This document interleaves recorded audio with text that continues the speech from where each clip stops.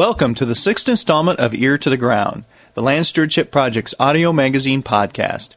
Ear to the Ground features interviews, reviews, and field reports related to sustainable agriculture, family farming, local food systems, and local democracy. I'm your host, Brian DeVore, editor of the Land Stewardship Letter. This Ear to the Ground will provide a peek into one of the most successful beginning farmer programs in the country. During the past 9 years, the Land Stewardship Project's Farm Beginnings program has provided participants from throughout the upper Midwest an opportunity to learn firsthand about low-cost, sustainable methods of farming. Since it was launched in southeast Minnesota in the late 1990s, over 200 people have completed the Farm Beginnings course, and 60% of those graduates are farming today. During the fall of 2005, the program was expanded into Illinois, Missouri, and Nebraska. Getting started in farming today is a daunting task, and like any independent business, the failure rate can be quite high. So why are graduates of the Farm Beginnings program having relatively good success out on the land? At the core of the program is the idea that farmers are the best teachers. Farmers help create the program's curriculum, and farmers lead the class sessions. There are also opportunities to connect with established farmers through farm visits and one-on-one mentorships. Farm Beginnings is also based on the idea that planning, goal setting, and monitoring must be at the center of any farming enterprise. Students take part in a course that teaches goal setting, financial planning, business plan creation, alternative marketing, and innovative farming techniques. Holistic management, a concept developed by Alan Savory of the Savory Center in New Mexico, has also had a major influence on the Farm Beginnings curriculum. Holistic management helps farmers and ranchers develop a three-part goal that lets them manage their operation as a whole rather than as a series of unconnected enterprises. Holistic management ties in a farm's ecological health with its economic success and ability to offer a good quality of life for a family. Let's listen in on a recent Farm Beginnings class session where Western Minnesota beef producer Terry Vanderpool talks about how to get started in planning and goal setting for a well-rounded farming operation that takes the big picture into consideration. Too often as farmers, I think we make decisions on the basis of what we've always done or the way it's always been done or what our neighbors do or what our banker thinks that we should do. I mean, I know guys who call up the elevator that sells the chemicals for their crops and says, how much of your product should I put in my ground this year? Which in my mind is a little like asking your bartender if it's time to quit drinking. Because, I mean, that may be taken as an anti-chemical statement. Maybe to some extent it is, but that's all right. Even if you think that there is a place in agriculture for we're not all organic farmers. That's fine. But even if you think that there is a place for chemicals, you're the one who needs to understand how they're used on your farm, where they're needed, where they're not needed. And you need to be thinking that in terms of certainly economics, the human community, and the ecosystem, not in terms of how much the Monsanto representative or whoever wants to sell you. That is your decision. There are plenty of resources out there to help you figure that out. But in terms of the life that you want to lead and the ecosystem that you want to develop, that's your decision, and that's what you need to figure out. Or even worse, sometimes we look at the government programs to decide what to plant and what not to plant, what to do and what not to do. All the people in your sort of your whole under management need to be part of that decision-making process. Every decision we make can either move us closer to our stated goal, closer to our desired quality of life, or further away from it. And that's where it becomes critical for us to continually go back to it. And I go back to this quote again, because if we're not, when you're actually doing the work of farming, you find yourself thinking on your feet a lot. You find yourself planning behind the wheel of your truck, or as you're doing tractor work, trying to figure out what you're going to do with this, that, or the other thing next year. Jotting a lot of, just thinking on the fly. Problems come up and they need to be dealt with. Very often you get up in the morning and go out to start doing what you thought you were going to be doing that day, and an invasion of pests or a cow that has difficulty calving or whatever it is, throws your day completely into a tailspin, and you're not doing any of what you plan to do. And if you don't check back with your goals, with what you and your family said you wanted to accomplish by starting this farming enterprise in the first place, if you don't check back on that on a regular basis, you will find all of those circumstances taking you off into whatever direction they want to take you off into. And you'll find the thing out of control. That's what Jim means when he says if you're not clear and purposeful, farming or any other enterprise will eat you up. It'll just take you for a ride. So checking back with that goal, checking back with how you want... that won't work. Checking back with how you want your farming operation to fit into that human community, into how you want it to produce economically, and how you want the ecosystem, the resource base of your farm to be, is extremely important. Revisit it with the people that you set the goals with. Whether it's once a month or every couple of weeks, sit down and take it out and take out your goals, your things you've written about it, and take a look at it again and talk about it. Maybe some things need to change, maybe not. But it is part of the. It's an important part of the management process that you not get carried away by circumstances, because no matter, there's a lot of different ideas for different types of farms out there. And when you were talking, it sounds like what you're trying to set up is extremely complex. But when managing dairy heifers can be extremely complex too, or even more dramatically, hogs. It's a heck of a deal trying to manage animals that are smarter than you are. Which is the case with hogs, not dairy heifers. Okay? I ain't there yet, but...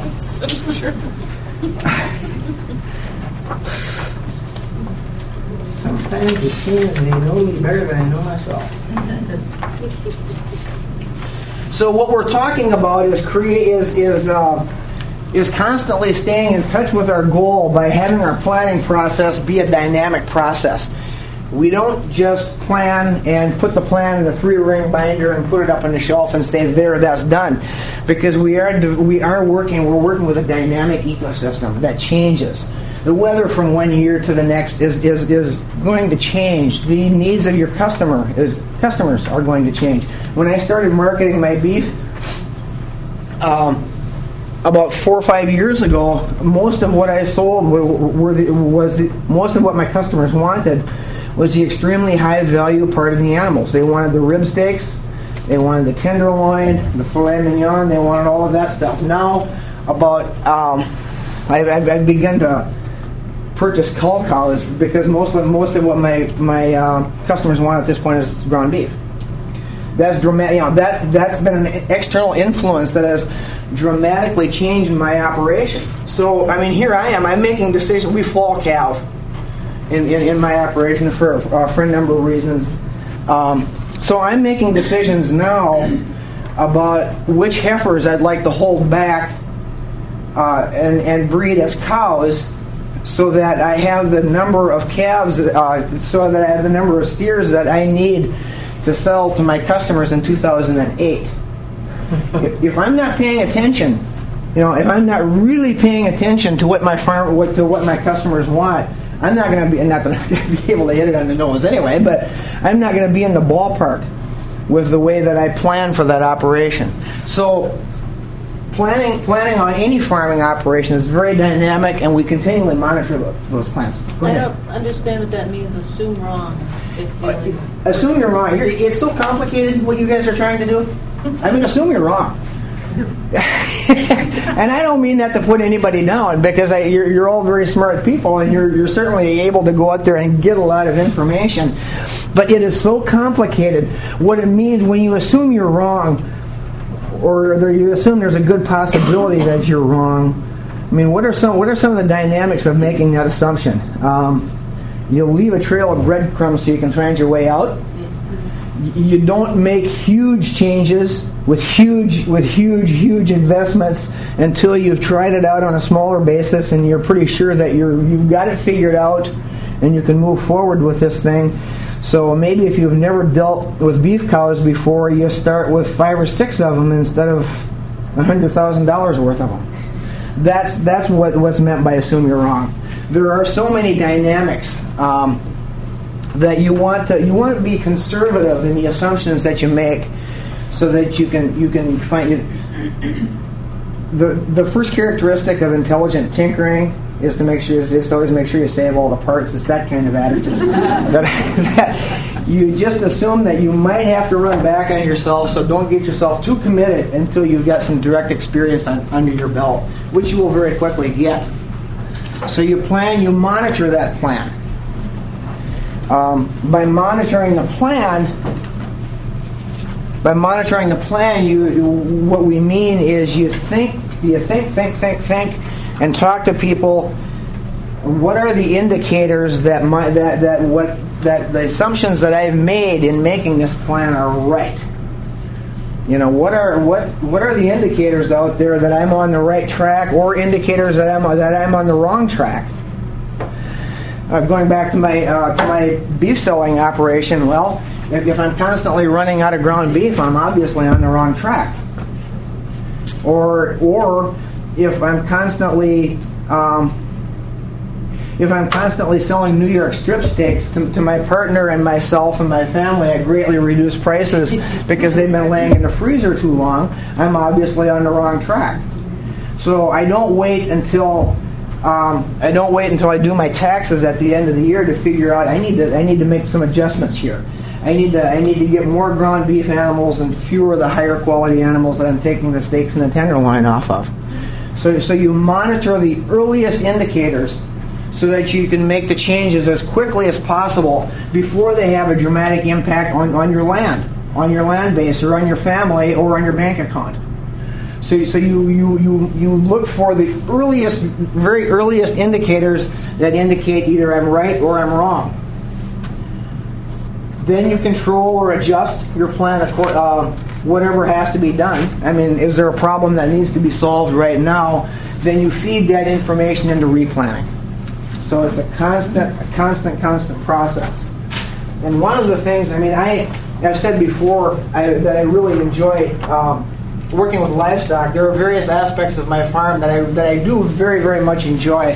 But this is a part of it that is, I've worked a lot of different jobs, I've done a lot of things, but nothing challenges me mentally like farming does. Nothing engages me so totally mentally, where it's the kind of thing where I can look up at the clock. I'm sitting at the dining room table planning things out, and I've got the calculator and records from the last 5 years, and I'm doing this, and all of a sudden I look up and realize it's midnight, 1 o'clock in the morning, and I should have been in bed 3 or 4 hours ago. That's the kind of engagement. That's the kind of engagement that I think is so important. This is another way of kind of diagramming the same thing that I had up here earlier. Step 1 is goal setting. And we've been talking about developing a holistic goal that starts with an understanding of the ecosystem. It starts with an understanding of what our resource base is, who the people in our operation are, what they're capable of and what they're not capable of, what they like to do and what they don't like to do. The fact that my partner loves to work and hates to plan. You need to understand that. You're going to be running up blind alleys. That's part of the goal setting, inventory, and assessment process. Then you develop the action plan, and that's where all of the people that some of you mentioned, the guys down at NRCS, older farmers, get to know the farmers in your neighborhood. Some of you who are talking about market gardening programs talk about being master gardeners. There's a lot of information out there. There's a lot of information about more traditional farming enterprises. There's all kinds of information about whatever animal you want. And of course, with the internet, these things are getting easier and easier to find. That's where you get that information together and develop a plan, develop that action plan, and then you develop your monitoring plan, which is separate from the action plan. Then you write it down. Where do I look for the earliest indication that I was right or that I was wrong? And you keep your eye on those things all of the time, and use that information to feed back on developing your action plan. There may be times when you use that to feedback on your inventory and assessment or your goal setting. Maybe you'll come to the conclusion that this is not something that can be done. This is not something that I'm going to be able to achieve on this piece of land, for example. That's not necessarily where you start. I hope that's not where you start, but constantly feeding back on those action plans with information that you get from your monitoring process.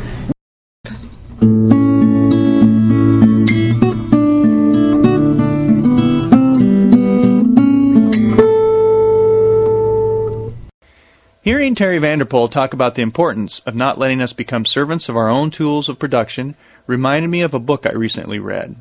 The Triumph of Technique is a short work by Robert Wolfe that examines how the way we produce food, the techniques we use, have come to control agriculture, which is just the opposite of how it should be. Wolfe makes an argument for putting technique back in its proper place as a tool that serves our needs. Here I'd like to share the review I wrote of Wolfe's book in a recent issue of the Land Stewardship Letter. Technique is a god that rules all aspects of our lives, from what kind of food we eat, to the health care we receive, to the education our children receive. Technique is an idea that thrives on conformity, repetition, and centralized power.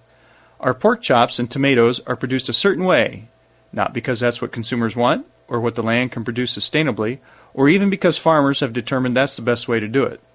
All of these factors are subservient to the invisible hand of technique, which predetermines that such food must be produced in a concentrated system that utilizes resources, animals, and humans as cheap inputs.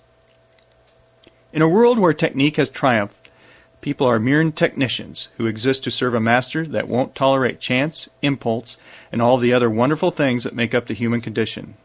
It's not what you do, but how, and what cool tools you use in the process. It wasn't supposed to be this way. And that, writes Robert Wolfe in his sharp-tongued book essay, The Triumph of Technique, the Industrialization of Agriculture and the Destruction of Rural America, is the source of many problems in modern society. Wolfe writes, technique began as a means to ease man's burden. Now man exists to sustain technique. Such insightful, diamond-hard phrases are sprinkled throughout this slim volume.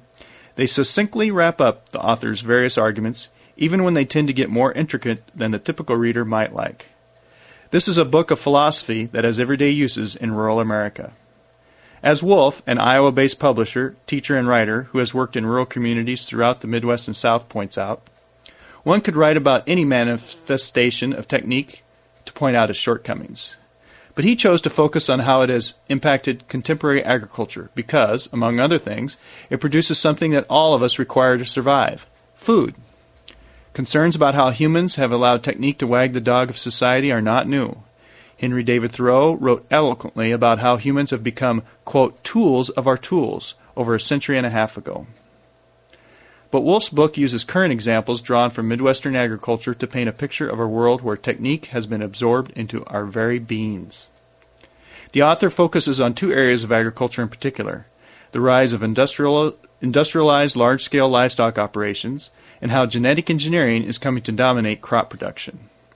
Both are examples of how tools of agriculture transmuted into drivers of agriculture, to the point where they can blind their practitioners to their faults.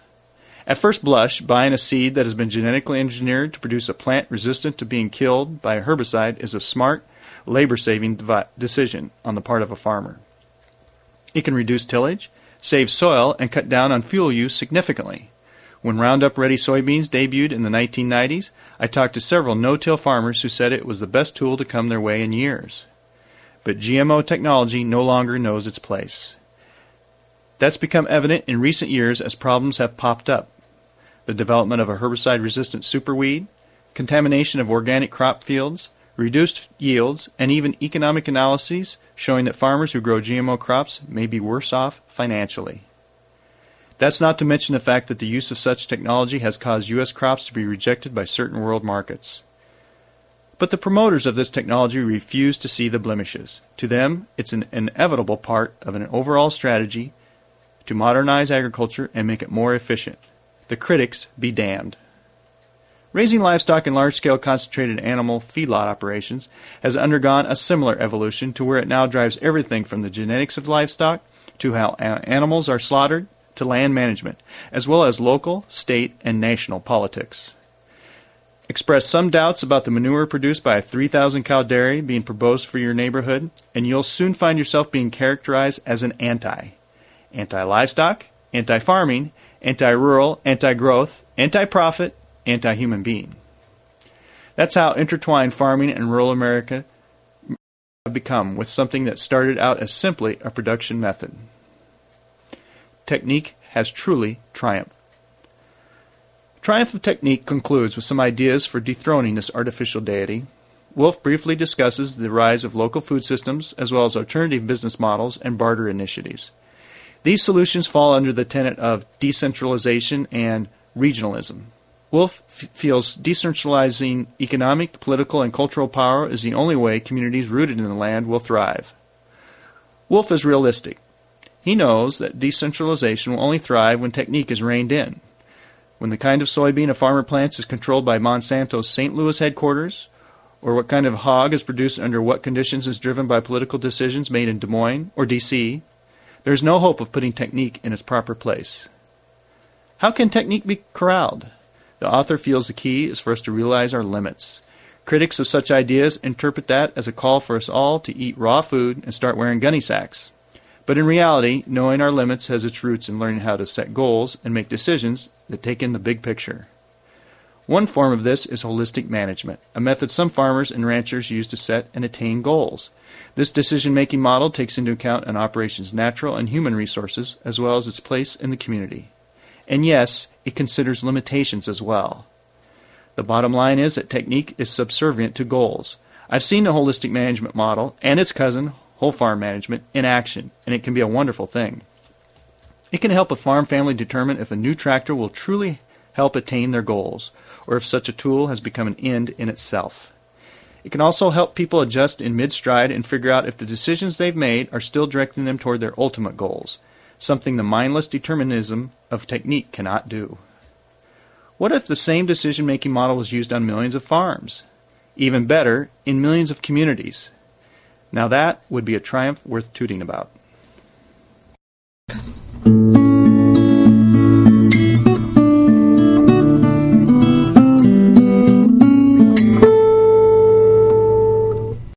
The review of Triumph of Technique appeared in the April-May-June 2005 issue of the Land Stewardship Letter. If you'd like to read it, go to www.landstewardshipproject.org, click on the newsroom, and follow the links to the Land Stewardship Letter page. That's landstewardshipproject.org, go to the newsroom, and follow the links to the Land Stewardship Letter page. For details on how to obtain Wolf's book, see www.freeriverpress.org. That's www.freeriverpress.org. If you'd like to learn more about farm beginnings, go to www.landstewardshipproject.org/programs_farmbeginnings.html. That's landstewardshipproject.org/programs_farmbeginnings.html. We will be featuring more on farm beginnings in future editions of Ear to the Ground. For more on holistic management, see www.holisticmanagement.org. That's www.holisticmanagement.org. And holistic is spelled HOLISTIC.